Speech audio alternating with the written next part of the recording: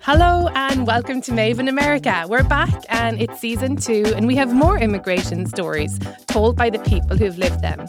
Right now though, it's really dark days in the USA for many of us. You can hear our special episode dealing with the executive orders from the White House and the fallout from those in the podcast feed.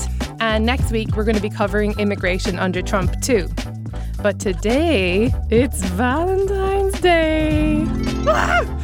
We have looked high and low to bring you the sweetest, most romantic, most practical immigration love stories.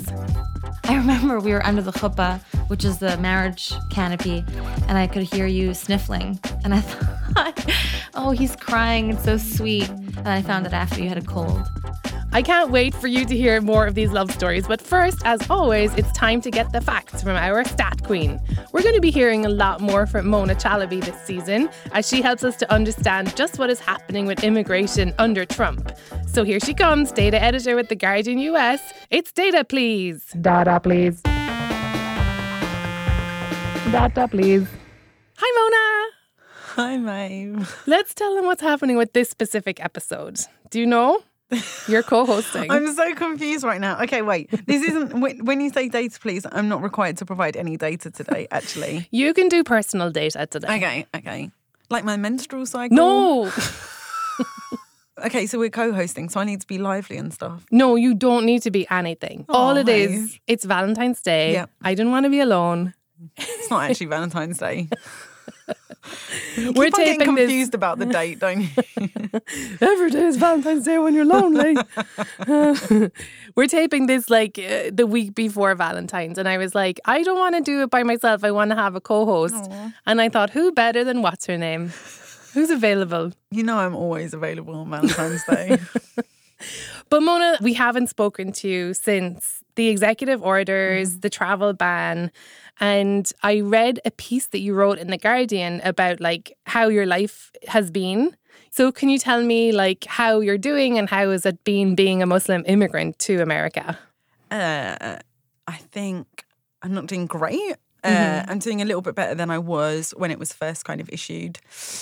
Yeah, I don't know. The one thing I will say is that like I had been starting to feel like a little bit cynical maybe about journalism, and I was like, we're only speaking so often to people who agree with us. We're not really reaching people who don't agree with us. And when the order was issued, for me, reading the news was not like an indulgence or like just to inform myself. It was like a matter of survival. Like each new headline was critical for understanding whether or not I had a future in this country.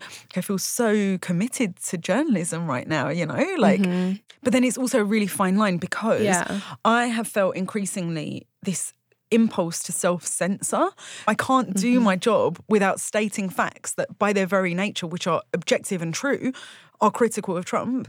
And then the other part of it is even in my reporting on being a Muslim immigrant, there are so many factors, places I've been or where my parents come from or whether or not I have dual citizenship that I just don't want to say because I feel like it will put me at risk, but at the same time, not saying isn't really helping people to understand my situation. And like people don't get, the fear that like a lot of people and people who are more vulnerable than me are experiencing right now.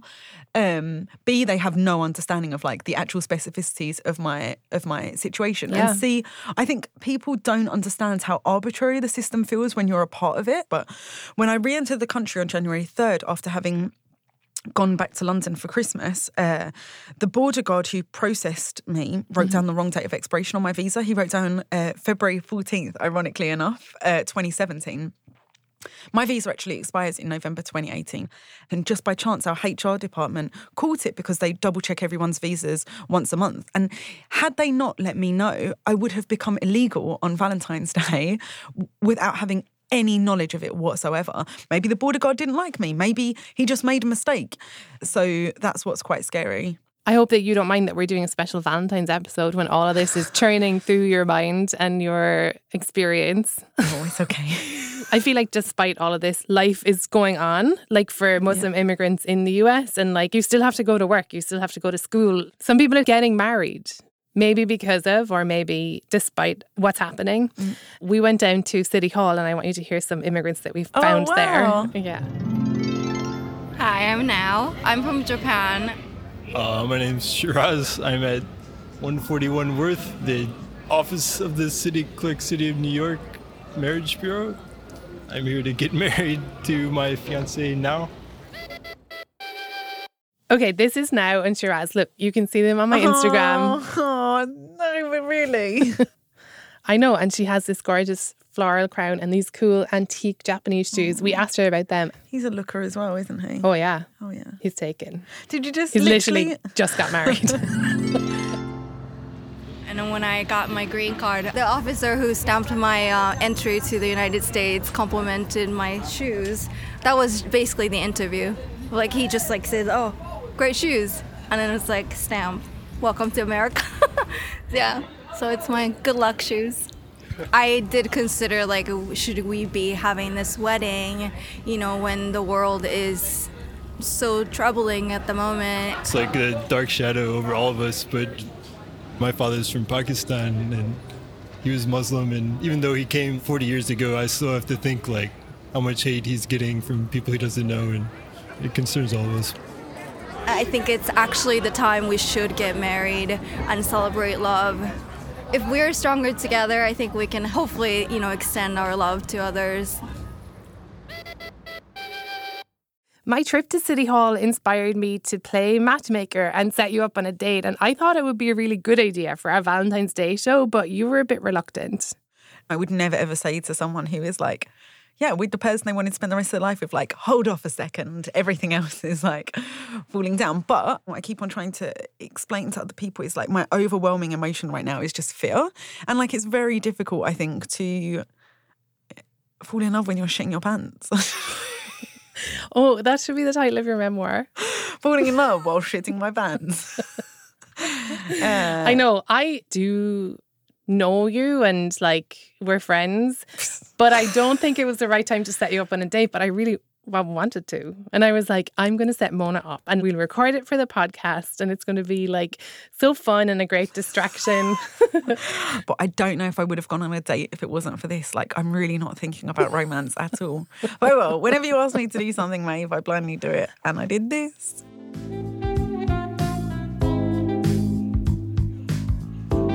I'm Ian, by the way, yeah. I just realized. Did she tell you who I was? I'm Mona. Nice to meet you. I'm Ian, hi. Are you going to get anything to drink? I think I'm okay. I've been kind of sick the last couple of days, but I'm fine. I've heard that you're only contagious when you don't know that you're sick. Before you feel the symptoms is when you're contagious. So. Yeah, I've heard that before. I don't know if I buy it. What were your first impressions? My first impressions were, he seemed nice. Will I Just tell you why nice. I set you up with him? Sorry, yeah. So I met him. He's like a very good friend of mine. Your type, handsome, funny, like dressed well, smart, white, the type of guy that you like. And so I was like, this will be a good match. And when I heard this, I was like, oh, it's awkward, but like the start of dates are always awkward. Yeah. I would agree with that. Honestly, having like microphones on you does make it a little bit more awkward. gosh. Like, yeah. Dating in New York is really hard. And we're going to come back to your date a little bit later. But I just want you to hear this one person because she had to come to New York to find a partner in the first place. Yeah. Listen to this. I moved to Crown Heights because I became part of the Lubavitch sect of Judaism. And this is sort of the dating hub of our sort of group of Judaism. A lot of single people come here for the dating opportunities. I moved here, I think, in August 2013, and our first date was March 5th. Early March, yeah. March 5th. Yeah, I think it was March 5th, yeah. So that's Andrew and Nessia Goldstein. And Nessia's family, they're originally Argentinian. But she grew up in Canada, in the Lubavitch community. You kind of go to a rabbi and say, like, this is the type of person I'm looking for. The rabbi's like, no, you can have this type of person. I actually know this because I did a Lubavitch tour of Brooklyn. Yeah, I love that, like, they had a very traditional setup, but also then they just, like, Googled each other. Let's hear more about their story. I have a Facebook music page called Rocky and the Goldstein. And so at that time, the amount of likes were pretty minimal. And I mean, now it hasn't grown so much either. It's more of a country western music by a Hasidic Jew. So you were one of the only people who liked the page. And no matter where I go, I'm still my father's son. When did you know that I was the one? It was during Purim. Purim is a holiday that you get inebriated. You drink quite a bit. A Jewish holiday. Jewish holiday, yeah. It's not a non-Jewish holiday. I drank a lot, and I just saw it working. It was extremely impulsive in me because we weren't together. We were dating, but I mean, we weren't physically together. You were at we a were separate physically party. together. Yeah, I remember at that point it felt so clear. I mean, it still feels clear. I also was inebriated. But also in the Talmud it says that the wine goes in and the truth comes out. The truth comes out. So there you go. I remember on our first date, I asked you about your favorite foods, and you said, I don't really have any favorite foods, but I hate hot raisins. And I couldn't stop laughing because what a weird answer. Right. And you still make me laugh a lot.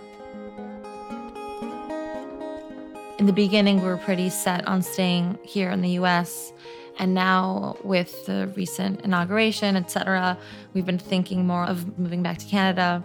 And it's tough. We're at a stage where we want to put down our roots, and we don't really know where to put them.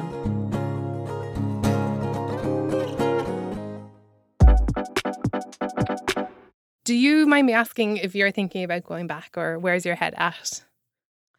I don't know. I think about it all the time. I don't have the same opportunities at all back in England.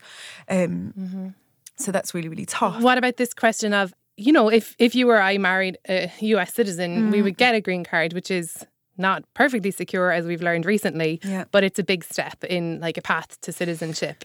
Yeah. So, does that impact your dating life? Not at all. Not at all. And I'm really lucky that I'm at a stage in my career where I can apply on my own merits. I'm quite focused on power dynamics in relationships, and I never want to be in a relationship where I'm with someone who either sees me as powerless or, and I just think that dynamic is fundamentally unhealthy if you're with someone in order to secure your future in this country. Yeah, I hear you, but that dynamic isn't a choice, right? If you just happen to meet someone, the fact is, by virtue of them being born here, that power dynamic exists already. Yeah.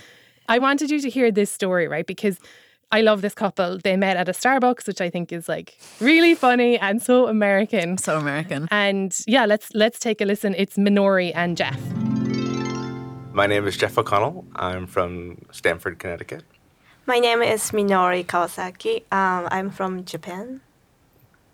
He seemed nice, and he had a really nice smile on his face. Yeah, that was first impression. I thought she was a little crazy because her hair was permed at the time and it was all over the place. Then she asked me why I thought American men like one-night stands so much. And I closed my laptop and I said, I don't, but let's have a conversation about that. I was dating some people, but every time it didn't last long.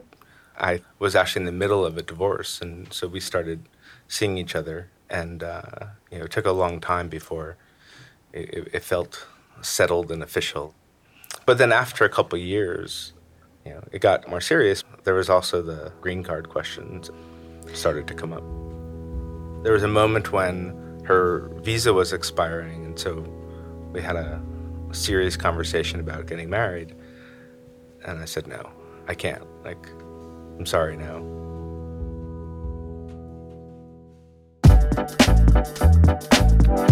They were just a regular couple. And then he had been, just out of a divorce. He has a little boy. He just wasn't into the idea of getting married. And she wasn't either, actually. Yeah. But it was just the situation where if they didn't, then she had to leave. Yeah. But I mean, I have friends who have been in that position too. I still think that's different. It's this is what we need to do in order to stay together, which I completely understand. I think that's totally different to I don't know, being on a date with someone and thinking, you got American citizenship, Oh, huh? totally. You know? Yeah. I actually asked Jeff and Minori about like how it was and their relationship and how that power dynamic played out. It's an ever-present question, especially early on. And it's a hard question to get over because by saying no, I wouldn't be interested in helping you with the green card, you're basically putting a time limit on a relationship. It's one of the things I liked about you is that even though there was that pressure, you never let that be your driving force. I just wanted to make a life here by myself. Always, the life at the time was kind of, I'm just surviving here, and then I felt like, oh my God, maybe I don't exist. And I think that's what I had the most empathy for.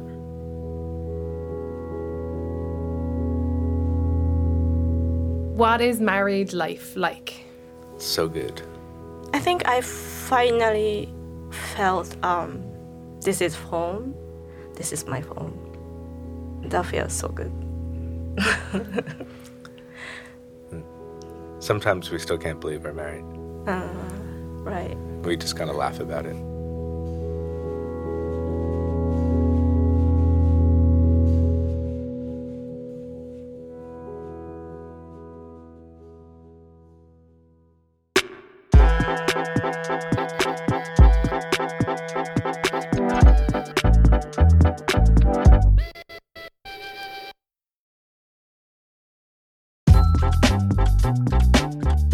I want to just revisit your date. I have this thing where I want to, in my time off, go around to people who are on dates in the city and whisper into the straight guy's ear, don't forget to ask her about herself.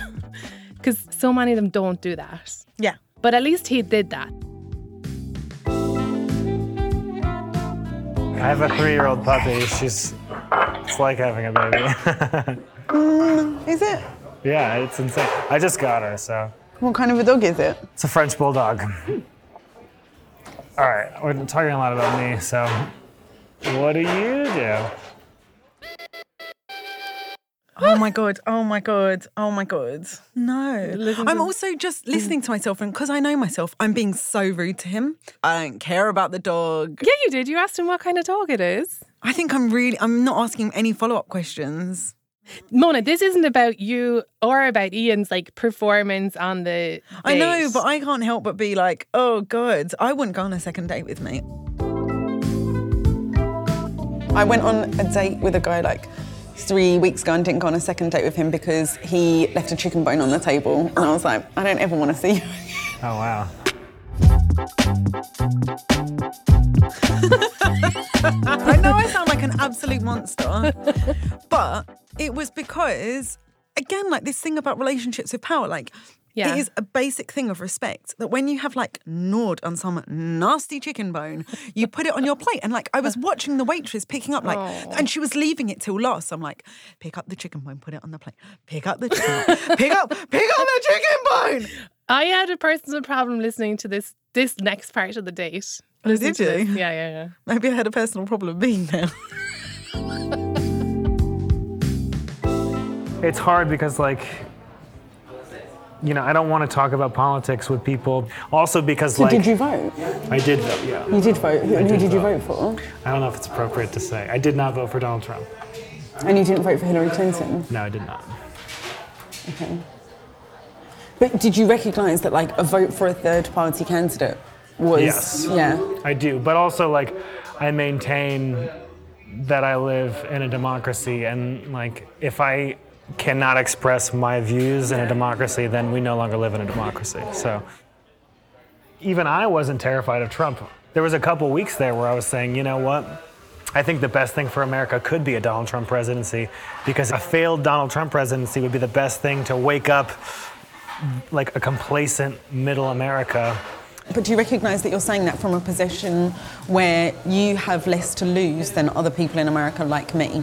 Like if Donald Trump, who has said like horrifically racist... No, but this is before I realized that he was rolling with... I didn't know that he was rolling with like the Steve Bannons. But even before that, he was saying stuff about Mexicans being rapists. Like he was saying stuff that was... I know, but that's just shit to get like airtime. But if you're one of those people that he's talking about, it doesn't matter if it's just for show. He's unthinkable as an electable man. Do you know what I mean? Yeah.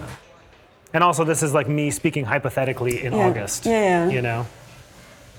So that's by no means like me supporting. No. I know that. I know what you're saying. Yeah. We were like, we're going to bring some light and love. Oh boy, it didn't work out that way, did it? Okay, we're going to go back to the ending of the date later. But I really wanted to hear from somebody who was in an arranged marriage. So let's hear Nalina. My name is Nalina Christian. I'm from the southern part of India. And that is one of the most traditional places. So it's like, according to religion, you have their individual marriage bureau. So to this particular place, you send the girls' profiles and picture and everything. So that's where my husband picked mine. This to me sounds exactly like Tinder. Like there's pictures and there's like a little bio and you just go through and you select. Yeah. And this is something that really frustrates me, given that my parents had an arranged marriage. People repeatedly confuse arranged and forced. My mum had every right to say no at any given point. One of my cousins cycled through 50 men before she found one that she actually wanted to say yes to, you know? Like, forced and arranged are totally different, yeah. They go and see like 100 girls. I don't want to be a piece of art or someone comes and sees me. They come, they see the girl. If they like the girl, they say yes and move on with the arrangements. If they don't like the girl, they will point blankly tell on the girl's face that, hey, we don't like you. So he sent his sister with her husband to come and see me. So she came, she saw me, and she said, no, we're going to look for a better girl. Because I was dark. And I was devastated.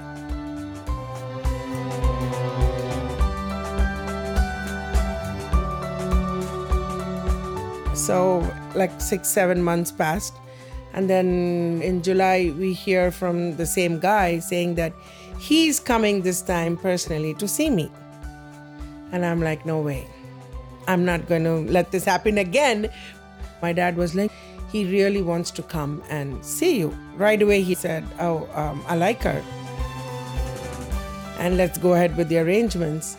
We have this engagement party, so he has to put a ring in my finger.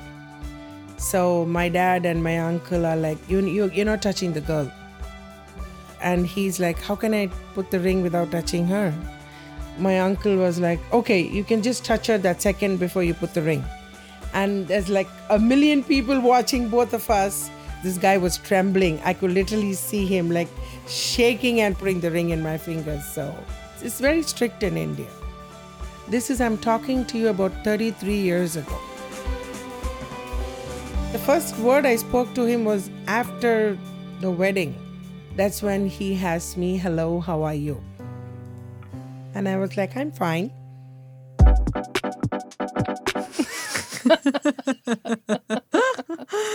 I'm fine. I told you that I had an arranged marriage date in December. This December just gone. In England? In England. There was a guy whose mum was asking about me at the mosque to my mum. And so we arranged like an introduction and he didn't show up. He didn't show up? He didn't show up. His brother showed up. His brother's wife showed up. His brother's wife's mum showed up. Where did you meet? I've never met him. No, but I mean, where did you and all of his family like meet? Oh, at my mum's place. Wow. My mum made tea. Because my parents have had such a wonderful marriage, I think I've like really, really romanticized that ideal. And this was quite a good reminder that works for some people. This is not for me. Like, I think he'd watched a documentary series that I made about vaginas and was like, nope. No. I thought that would be a bonus. No. Nah. Like, I really do believe that it works out for some people. Speaking of which, can we hear the end of your date? Sure. These last few weeks have been very strange for me for very different reasons, obviously. Why?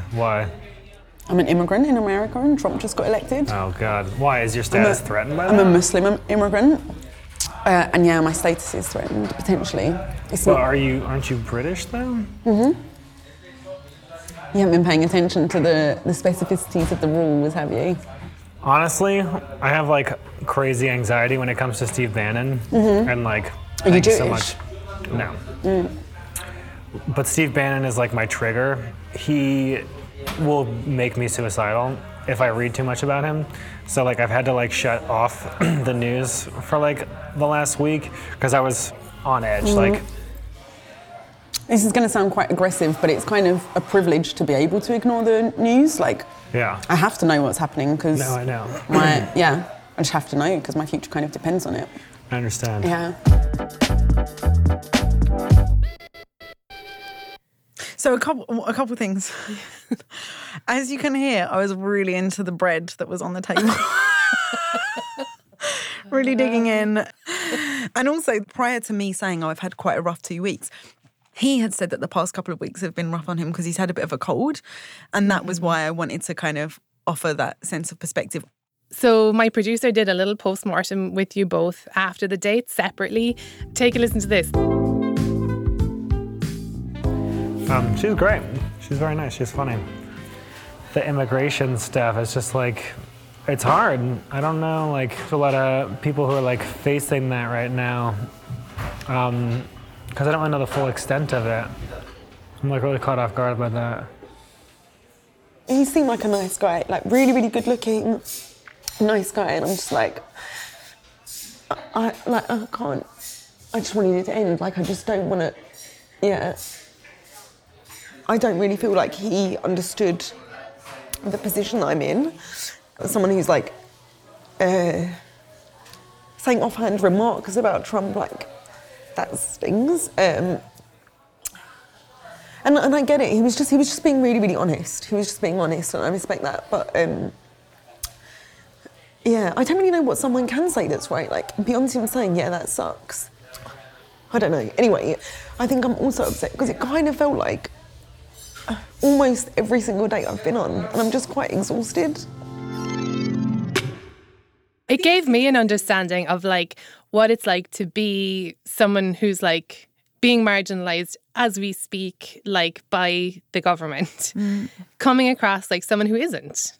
And the reason why I really want to say, like I wouldn't normally say this, is because the truth is, the fact of being recorded changes the dynamics, and the true dynamics in a date situation like that would have been me biting my lip and ordering the check and going home. On your own, or in a really polite way, where they would have had no idea, because there's no point. I can't have those arguments every single day. This is my situation. So is your instinct to just like stick with the people that you already have around you that you can trust? What's your kind of instinct? I guess my instinct is to like do what I can when I can, I guess. It's just like, sometimes I go home and I listen to podcasts and I watch movies about the situation that we're in, and sometimes I go home and I like just listen to Arrested Development. Mona, thank you so much. We're starting this new thing at the end of every show for this season. And it's because things are so heavy and so real that we're going to do like a moment at the end of every show that's like joyful or light or funny. And we're calling it Cheer Up Charlie. Cheer Up Charlie.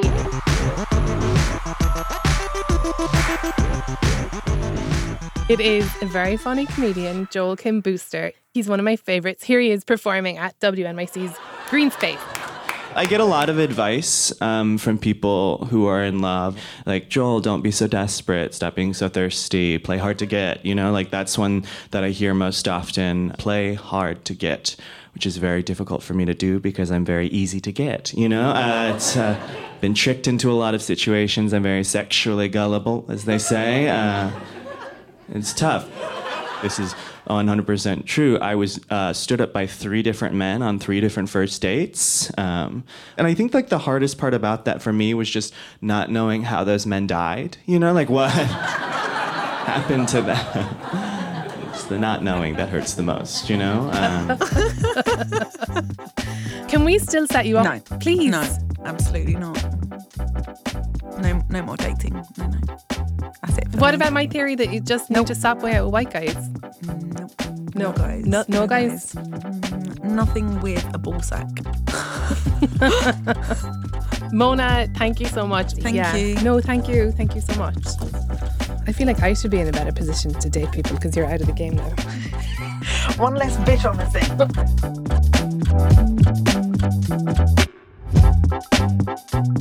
That's our show. Thank you so much for listening. Next week for President's Day, we're going to be covering immigration under Trump, and check out what our friends at Define American and I Am an Immigrant are doing. Find the hashtag #ToImmigrants on Facebook and Twitter. It's a beautiful letter writing campaign for immigrants and the allies who love them to publicly acknowledge that we are standing with immigrants no matter what. Maeve in America is a joint production of Pretty Good Friends and First Look Media. This episode was produced by Shayna Feinberg and Erica Romero, with help from Julie Smith-Clem, Naomi Westwater-Weeks, Matt Schultz, Ian Goldstein, Nick Bornstein, Lee Tom Malad, and Pat Mesiti-Miller, who wrote our theme music. The show was engineered by Cameron Drews and Brian Pugh, with music by Sending Letters to the Sea and Rocky and the Goldstein. Special thanks to Jennifer Sendrau and everyone at WNYC and the beautiful Green Space. Shout out to Ian Noel and the Belly Restaurant. Check out our Instagram, Facebook and Twitter at Maeve in America for photos of our lovebirds. And please share this episode with someone you love. More immigration stories next week.